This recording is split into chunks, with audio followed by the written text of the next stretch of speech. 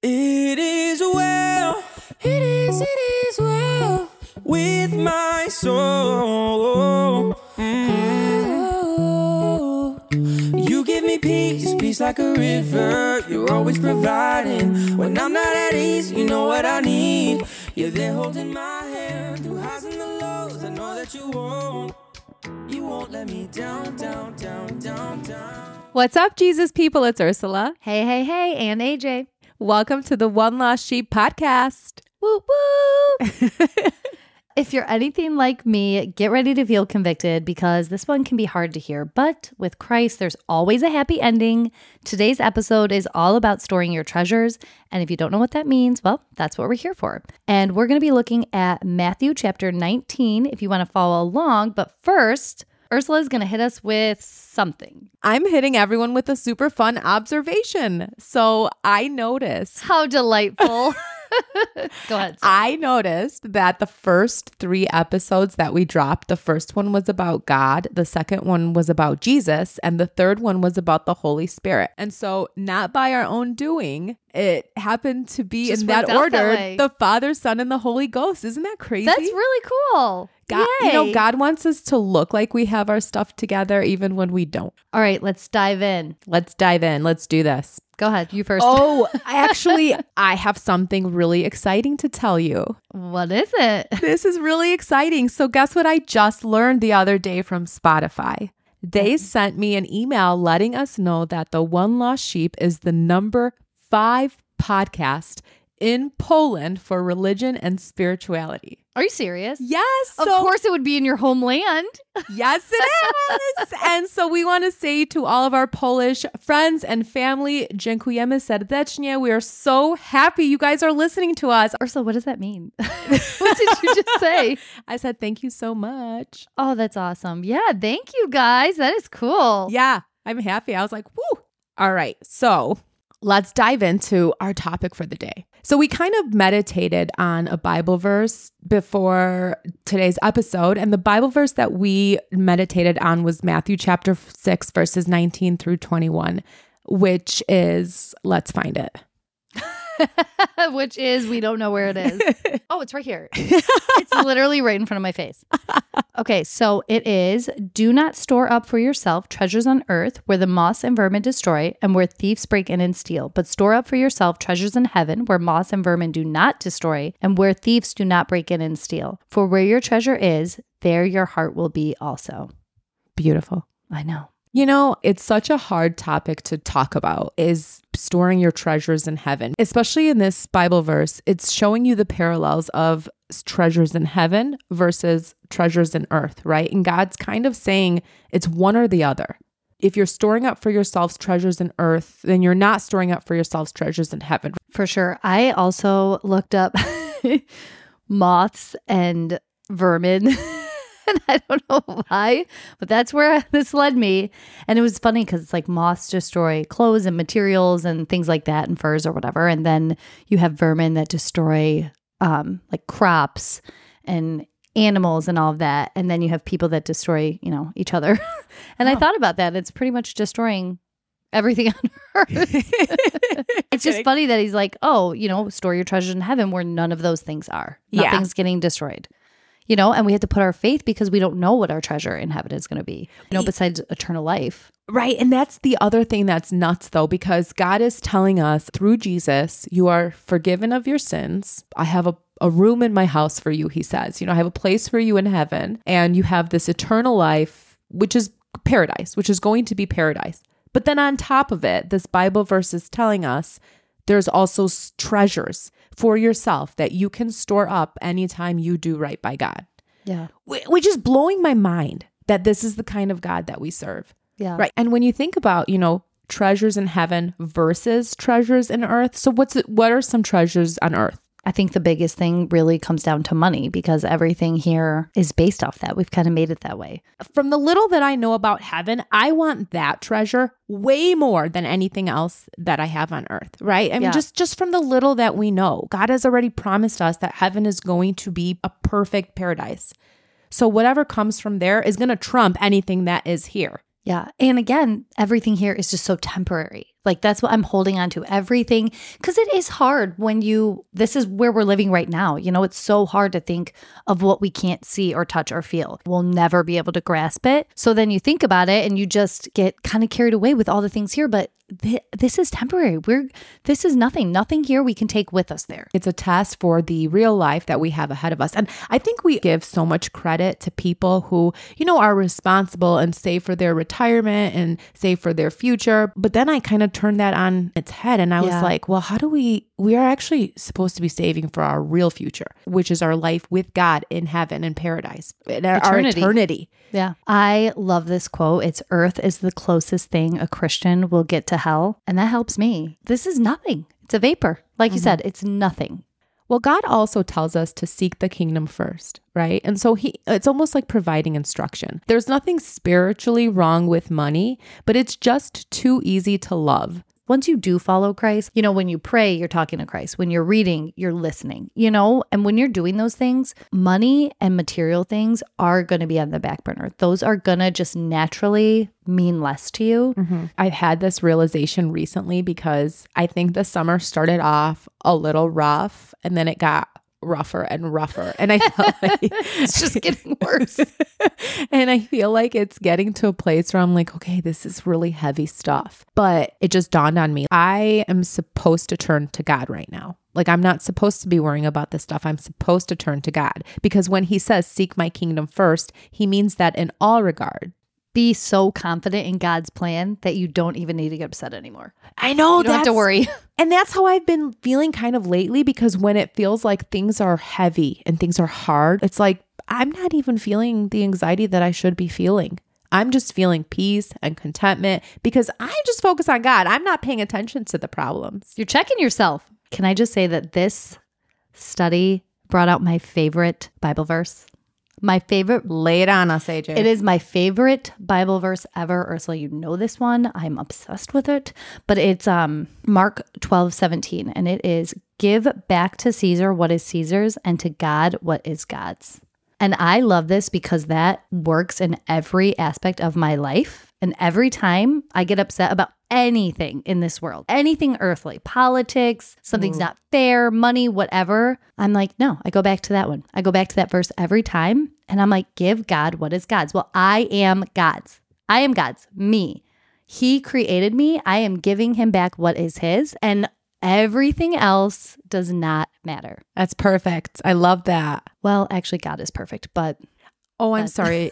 By perfect, I meant that was okay. Trash. That was all right.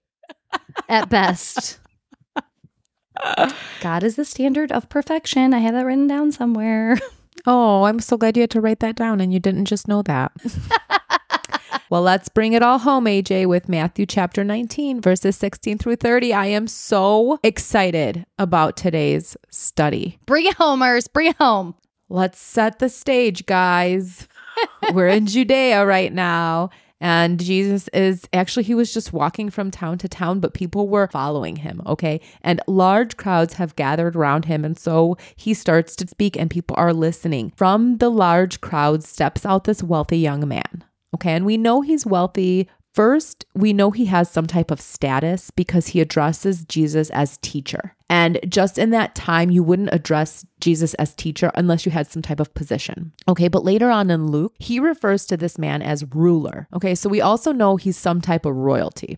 And so he steps out from the crowd and he asks, teacher, what good deed must I do to have eternal life? And Jesus replies, well, if you want eternal life, keep the commandments. And the young man says, well, which ones? And Jesus replies, you shall not murder, you shall not commit adultery, you shall not steal, you shall not bear false witness, honor your father and mother, and love your neighbor as yourself. And this guy's like, yeah, I'm doing all those things. Yeah, he's like, checked all the boxes. And then he goes, what do I still lack? You know, and Jesus says, well, if you want to be perfect, go sell what you possess, give it to the poor, and you will have treasure in heaven. And then you'll come follow me. And the young man heard this and he walked away sad because it says he had great possessions. I'm going to stop right there though, because this was such a confusing passage for me for such a long time. I took it literally. I too. I thought Jesus is like, sell your stuff. You don't need stuff. Just, kind of like live off the word. Yeah. But it's confusing because when Jesus says, go sell what you possess and give it to the poor and follow me, he's not actually saying go sell what you possess. Instead, he's trying to prove that this man doesn't follow all the commandments. Jesus knew this man's weakness. And that's why when the man asked him, well, what commandments should I keep? Jesus didn't start off with love God. Don't have any idols before God. Instead, he listed the later ones, right? And the man's like, well, I kept those. Jesus is trying to say that no one can get to heaven simply by works. We are saved only by grace. So then Jesus turns to his disciples and he says to them, truly I say to you, only with difficulty will a rich person enter the kingdom of heaven. Again, I tell you, it's easier for a camel to go through the eye of a needle than for a rich person to enter the kingdom of God. Obviously, a camel can't go through the eye of a needle. Yeah, can we say the obvious? Can we state the obvious? A camel cannot go through the eye of a needle. Not happening. He's trying to get them to picture how hard it is to serve God and money. It's so hard that it's easier. It's easier for this camel to go through the eye of a needle. But just like you said, AJ, a camel can't go through the eye of a needle. This is actually the second time that Jesus has mentioned how hard it is for the rich to enter the kingdom of God. And at the time, wealth was seen as a proof of God's approval. It was believed that God favored you if you were wealthy, but Jesus is destroying that notion. He's saying money doesn't make you somebody to God. And in fact, money serves as a deterrent. Like he's really trying to come hard with this teaching because so many people were under an opposite impression. Amen. All right. Well, you know what it's time for, AJ. Let's do it. Okay, it's time for, and actually it's not even a super fun fact. It's a super fun trivia today. Are you ready? Isn't it always? No? Okay. No. Your face right now. They're facts, AJ. They're fun facts. Super fun facts. Oh, wow. Okay, I see. I see what I'm up against today. I'm in it to win it. Lay it on me. Okay. Are you ready? I'm ready. I'm AJ. Always ready. In 1993. Oh, wait. No, I have to introduce it. AJ, are you ready for a super fun trivia question today? Yes. I am. Okay. In 1993, a South Korean research center conducted a scientific study. They were trying to rebuild something in the Bible to see if they could create a design that was better and more efficient. What were they trying to rebuild? Noah's Ark. Look at you smarty pants. It was the only obvious answer. Oh, I take back my smarty pants comment in that case. Well, I also am smart, but that's beside the point. That was an easy one. That's the easiest one you've given me. Well, they compared 12 different hulls and they discovered that no modern design can outperform God's measurements. I could have told them that. You can't. Of 300 cubits long, 50 cubits wide, and 30 cubits high. Woo woo. God is good. God is good. That was a good one. Anything about Noah's Ark I like. Why? I don't know. You just love Noah's Ark? It just feels good. Yeah. All the animals. Oh my goodness. Before we move on to the testimony, though, I do want to say that AJ and I are going to take a couple weeks off. We want to enjoy some of the last few weeks of summer with our babies. Follow our social media for all the updates. And yeah. Since we are moving into the testimony, can we please talk about how awesome it is for all the people who have already testified with us? Yes, thank you so much. These are good stories. We love listening I to them. love listening to the testimony. It's my favorite. And I reach cry. out to us. Yes, reach out to us. If you guys want to share your story, please. We love to hear them. Other people want to hear them. Even if you don't think your story means anything, it always means something. Because that's your story with God. He wants us to share those stories. I can't wait to share my testimony someday. I know. I love when people actually, when they listen and they get back to us and are like, I love that testimony. I'm like, yeah, it was I know. I've heard a lot of people have listened to a testimony and have reached out to me and said, like, I needed to hear that specifically. Yeah. And that just feels so good. So That's good. God working, and that's just the coolest. So glory to God. Email us if you want to share your testimony on our podcast. The email is info@tolspodcast. That's TOLS podcast.com. Or if there's something you want to talk about, if there's ever something you want us to bring up or a topic you want us to talk about, email us. We'd love to know what anyone wants to hear about. Absolutely. And so I'm leaving you all with a testimony today from my friend Rocco, who broke free of the ties that held him and found true freedom in Christ. Amen and enjoy. I was very unsure of myself and struggled with school and my ability to focus and friends. I was diagnosed with ADHD at 52 years old. My house that I lived in was dysfunctional. My dad was an alcoholic. My mom physically disciplined us with a plastic wiffle ball bat. 40 years ago was the lowest point in my life. My addictions and myself had taken over. I was living for myself and hurting anyone who came in my path and anyone who loved me. I felt like I was physically drowning and finally reached out for help. I was introduced to a 12-step program for my addictions. During this painful process, I realized I needed Jesus Christ in my life. Unfortunately, that didn't last. I lost focus on Jesus and let my self-control become number one in my life again. My career, my money, my toys, pride, arrogance. I've struggled over the years with my worthiness due to shame of my past sins, addictions, mistakes, the people I've hurt, and failures. My life became even more difficult due to being estranged from my daughters. By God's grace and working with a counselor that was grounded in Jesus Christ, I became strong enough to be okay on my own and begin to handle my past. I realized I did not like the person I had become, always angry, always yelling, depressed. With my counselor, we began a journey to examine my life, my commitment to Jesus. We realized my life was not totally surrendered to Jesus. In times of trouble and stress, I abandoned Jesus. The good news is Jesus never quit on me and never abandoned me. I believe Jesus died on the cross to put to death sin and pay the debt for my sins. And there's no greater sacrifice or example of grace than Jesus' death on the cross. However, my shame was holding me back, unworthy from fully committing to Jesus. Cameron helped me realize and visualize that Jesus loves me.